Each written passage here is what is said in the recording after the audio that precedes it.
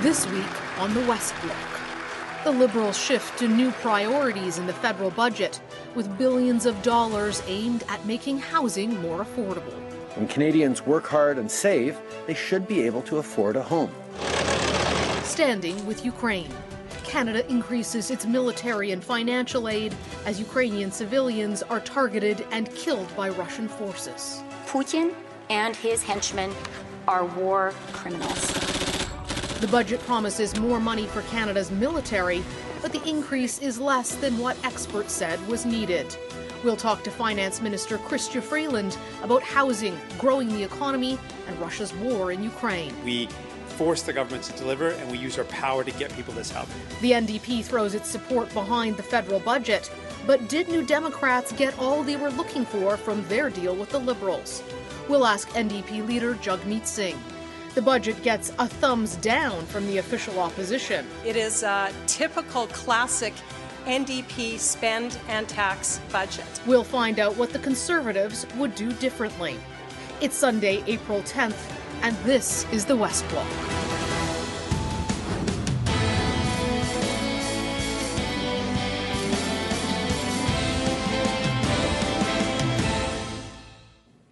Hello, thanks for joining us. I'm Mercedes Stephenson. Finance Minister and Deputy Prime Minister Chrystia Freeland says there's no single silver bullet to solve Canada's housing crisis. But she says Ottawa is willing to spend billions of dollars to help Canadians afford to buy a home. Housing affordability was just one of the major priorities outlined in last week's federal budget. Ottawa is also spending $500 million on military aid to Ukraine and increasing its defence spending here at home. For more on this, I'm joined by Deputy Prime Minister and Finance Minister Chrystia Freeland. Thank you so much for joining us, Deputy Prime Minister Freeland. We appreciate it. The images that we have seen coming out of Ukraine over the past several days are horrific and disturbing. They're the deliberate and systematic targeting of civilians. You talked extensively in your budget speech about Russia and what is happening in Ukraine. What is your reaction to the latest developments? Horror, real sadness, anger, and determination. I think that it is so important for us to recognize that what is happening is an atrocity, and it's happening right now. And I think far worse things are happening than even what we see in the terrible pictures. You know, there is systematic rapes of women in Ukraine are happening, and the accounts I've read are just blood chilling.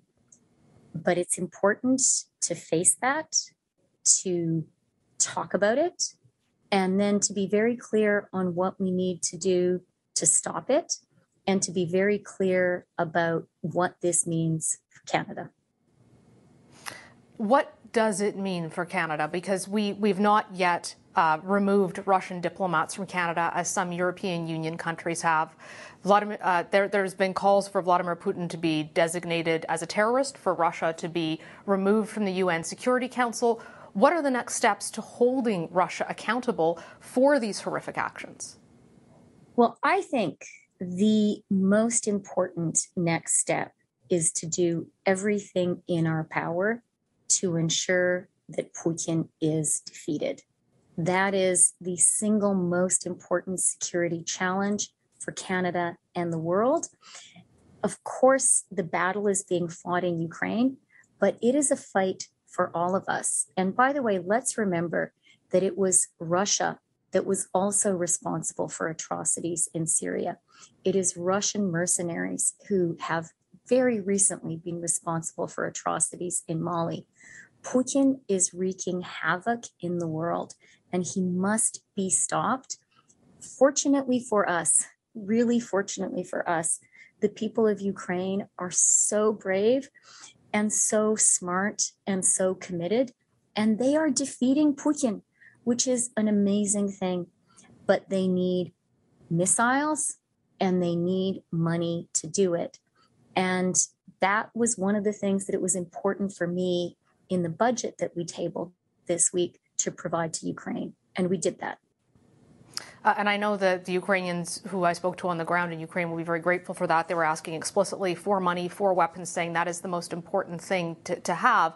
But what steps in particular beyond that will Canada take to send a message to Vladimir Putin? If we won't kick diplomats out of Canada, what will we do?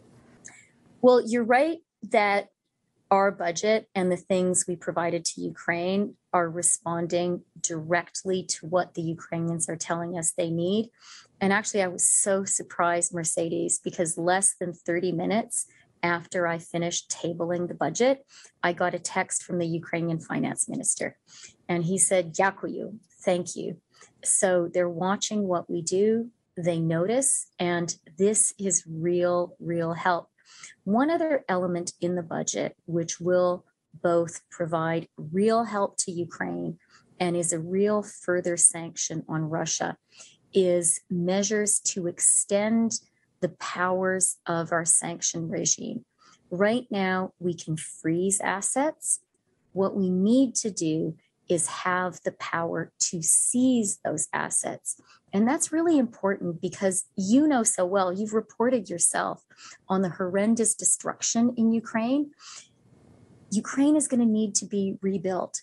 And I can think of no more appropriate source of funding for that rebuilding than the seized assets of the Russian central bank and of Russian oligarchs. And our budget took a really important step to doing that. And we really are now working with our partners around the world. I've talked to the Americans about how we're doing this. I've talked to the Europeans about how we're doing this. And we really want to lead the way. Maybe that's a little bit pretentious. We really want to work with our allies to encourage everyone to take this really important step. Ms. Freeland, you took a different tone in this budget than in previous ones. Obviously, COVID now is in a different phase and the need for emergency supports are not there. Walk us through your thought process of when you realized the kind of budget this needed to be, when you decided it would be about dealing with emergencies, war, but also fiscal restraints. You know, the truth is, Mercedes, as I think about your question, I started thinking about this moment when we would say very clearly to Canadians, now is the time to end the emergency COVID measures. These support measures are over. I started thinking about that from the first day I became finance minister, because I knew that we needed to do something extraordinary that Canada had never done before in its history. I knew that to avoid a second Great Depression, we just had to be there and support jobs and support businesses across the country. But I also knew that we would need to do another really hard thing, which is turn off the taps, shift gears. And we really started that shift meaningfully in October. And this budget is sort of the moment when, I stepped on the clutch and I slammed it into a different gear. Two of the things that I noticed weren't in the budget that your government had talked a lot about was health transfers for the provinces and significant money for long-term care and seniors' homes, which became something we really were looking at in the pandemic as problematic. Why weren't those included in this budget, given the pressures on both of those systems? Well, when it comes to health, there was, of course, in the budget, a significant and important further health measure, and that is dental care. And given the challenges that Canadians are facing today with affordability, this is a really appropriate moment to be moving ahead on dental care. In my pre-budget consultations, something I heard from a lot of people across the country, which was really heart-wrenching, was vulnerable Canadians, people saying, I'm having a hard time buying groceries. I'm having a hard time filling up my car or my truck with gas.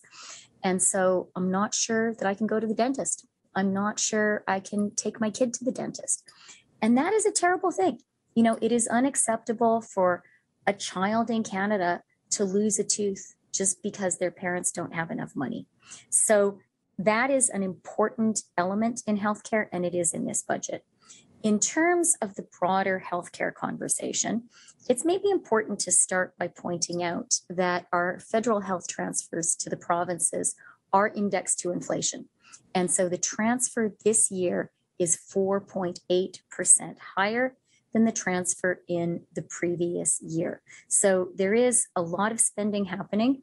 And in this budget, and announced a couple of weeks ago, we transferred an additional $2 billion to the provinces and territories to help deal with the backlogs that we all are aware of that the COVID pandemic emergency caused. Having said all of that, I think all Canadians believe in our healthcare system. I think there's a real national consensus that this is a source of pride and a source of strength. I think we all know that there are many ways that it could get better and should get better. But I think we also know it's not just a question of spending more money. And the fact is, among OECD countries, for example, Canada is one of the highest spenders on healthcare, and we don't have the best results. So, I really believe that if we're going to spend more money, we have to have a plan and some clarity that additional money is going to lead to meaningfully better results. And that takes a lot of hard work to figure out and a lot of collaborative work between the federal government and the provinces and territories. Deputy Prime Minister Chrystia Freeland, we'd love to keep going, but we know we're out of time. Thank you so much for joining us today. We appreciate it. Great to talk to you, Mercedes. Last month, the NDP agreed to support the minority Liberal government until 2025 in exchange for new spending on NDP priorities such as affordable housing, dental care and pharmacare. So, does the budget meet with the NDP's expectations, and how will it hold the government accountable when its support is guaranteed? Joining me now is NDP Leader Jagmeet Singh. Nice to see you, Mr. Singh. Thank you for coming on the show. Thank you. Great to be back. So, you've seen the budget and you've decided you're going to support it. But you don't like everything in it. How did you make the decision to support this budget? I mean, I know you said that as long as there was dental care, and there is a little bit of dental care in it, you'd stick to it. But what was your thinking process about all of this? We heard so much on the campaign trail about the fact that people weren't able to take care of their teeth. And we heard about the housing affordability crisis. So those are two priorities. And we used our power to get an agreement where we can get people the dental care they need and get people help on affordable housing. And that's what we're able to deliver in this agreement and in this budget. The first step on dental care, as laid out in the agreement, we want it to be prudent and responsible. So children under 12 will begin to get their teeth covered, and then we'll move to seniors, people with disabilities, and children under 18 next year. Two things that stuck out to me that I thought it might be of concern to you was the lack of spending on healthcare. The transfers aren't there for the provinces, and also the lack of spending on long-term care. We talked again and again during the pandemic about the most vulnerable Canadians being seniors and people in long-term care, having a strategy for that. There was no serious commitment to that. Does that trouble you? It does. It's a part of our critique, and we maintain the ability as an opposition party to oppose, to push for more, and to raise concerns. And the healthcare transfers, broadly speaking, are a serious concern. We know that our healthcare system needs more funding. We've seen our healthcare be pushed to the brink of collapse a number of times in this pandemic, and we also know that long-term care is in vital need of support. So those are two areas. In addition to the environment, the approach on the climate crisis was one where we disagree with the government and their approach. We think it's wrong, and we'll continue to raise those concerns. This is the first chance I've had to talk to you about your deal with the Liberals, because I was overseas when you made that deal. But one of the things I wondered when I looked at it, and I think about it too when I look at this budget, is, and I know you get asked this all the time, but are you concerned that you've kind of signed away your accountability? Because as long as they give you the minimum, they don't have to give you things like environment, health care, care for seniors. Are you worried that you've given up the opportunity to either have people in cabinet via a coalition government, or that you're essentially just propping up the Liberals? Well, we looked at what was the context? And the context was just 6 months ago, Canadians elected this minority government. And they said to us very clearly, we need you to get us help. So in that context, we said, what can we do? And as a team, I said, as a leader of the team, I said, what can we do to get people help right now? We could go vote by vote, and we've done that in the past, but we can't really get big things that require multi-budgets passed. So we said, what can we do right now that would be meaningful, help people with the cost of living, help them with healthcare? And we found two really key things that people had raised again and again over at the doorsteps over the course of the campaign. Was dental care was key. So many Canadians didn't have that coverage, and housing was key. And so those are the two areas where we really focused on getting people that help. And people will raise concerns. There's always risks when you make decisions. But at the end of the day, I think I can go to Canadians and say, with 25 MPs, we were able to achieve some significant gains, the biggest expansion in public health care in a generation. And we'll say, what would we do with more MPs? How much more could we do if we had 100 or form government? Well, why support you then if you can just support the Liberals? A lot of what you wanted done was in their campaign anyhow.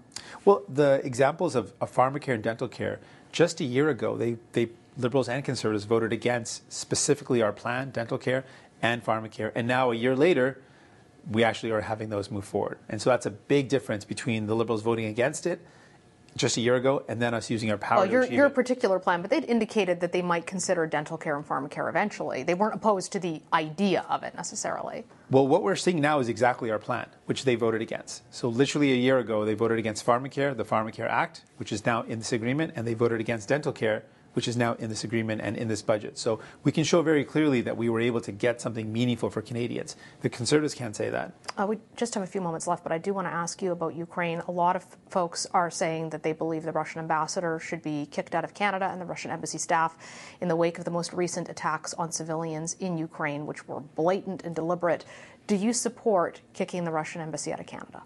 I understand the pain that leads to a decision like that. We all saw the horrific images out of Bucha, and now people that were fleeing being targeted at a train station. These are just clearly war crimes and violations of human rights.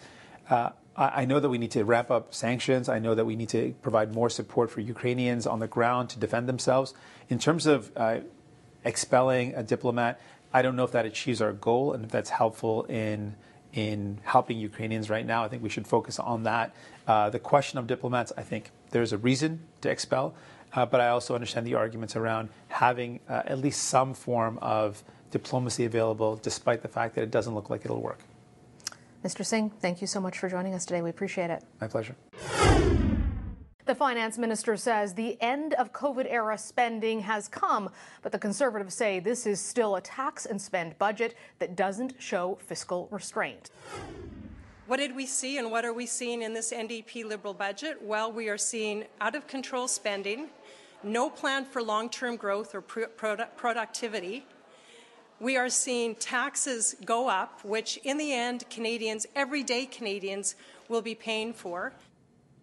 Here now with Conservative reaction to Thursday's budget, we have Conservative MP and Finance Committee Vice Chair Dan Albas. Dan, nice to see you. Thank you for joining us today. It's great to be here, Mercedes. So you had a look at this budget. It was less than a lot of people thought the Liberals were going to spend, but the Conservatives still say it's too much, it's not in the right places.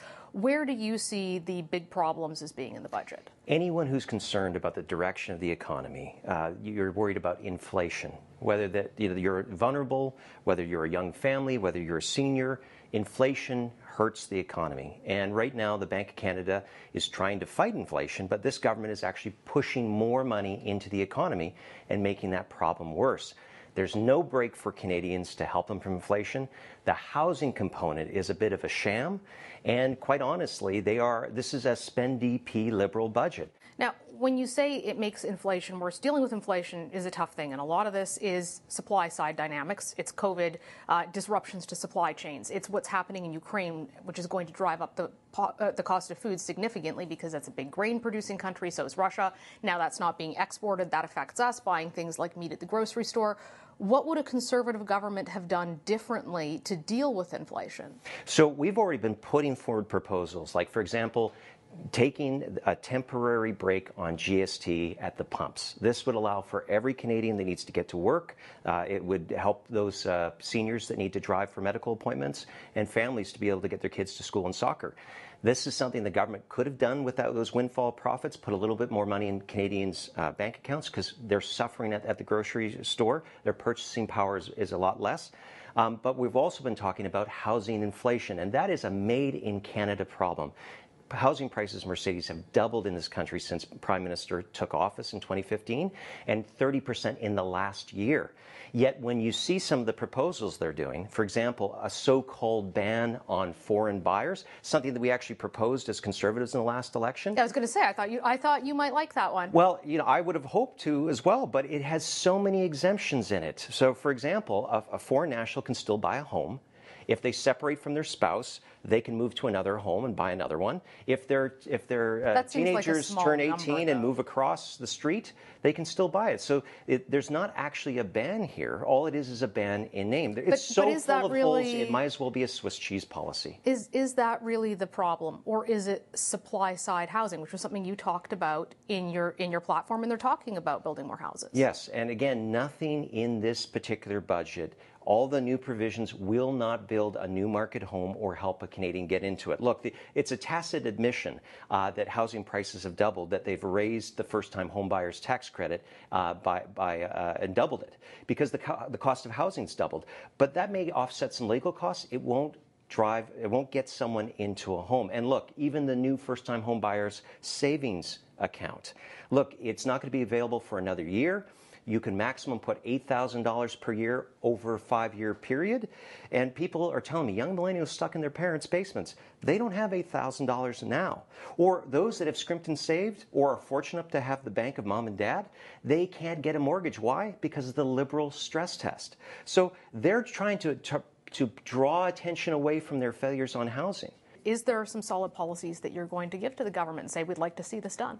Yes. So again, I go back to the GST. We want a temporary break on the price of gasoline and diesel. That will help small businesses. That will help seniors. That will help moms and dads be able to get to work or drive their kids to school and to soccer. These are the things that Canadians want to see. But the government is taking that money and it's spending into new areas, again, raising inflation.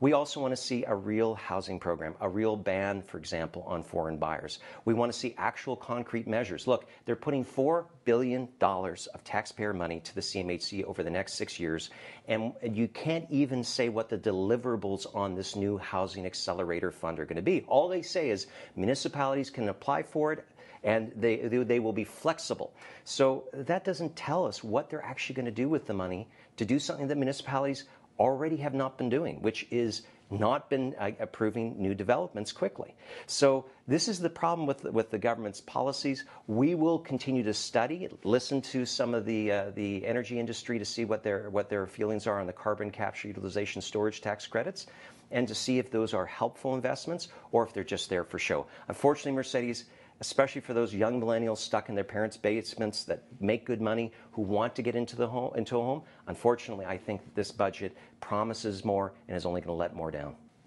Dan Albas, thank you so much for joining us today. Thanks, Mercedes. That's our show for today. Thank you for joining us. We'll be back here next Sunday. I'm Mercedes Stephenson for the West Block.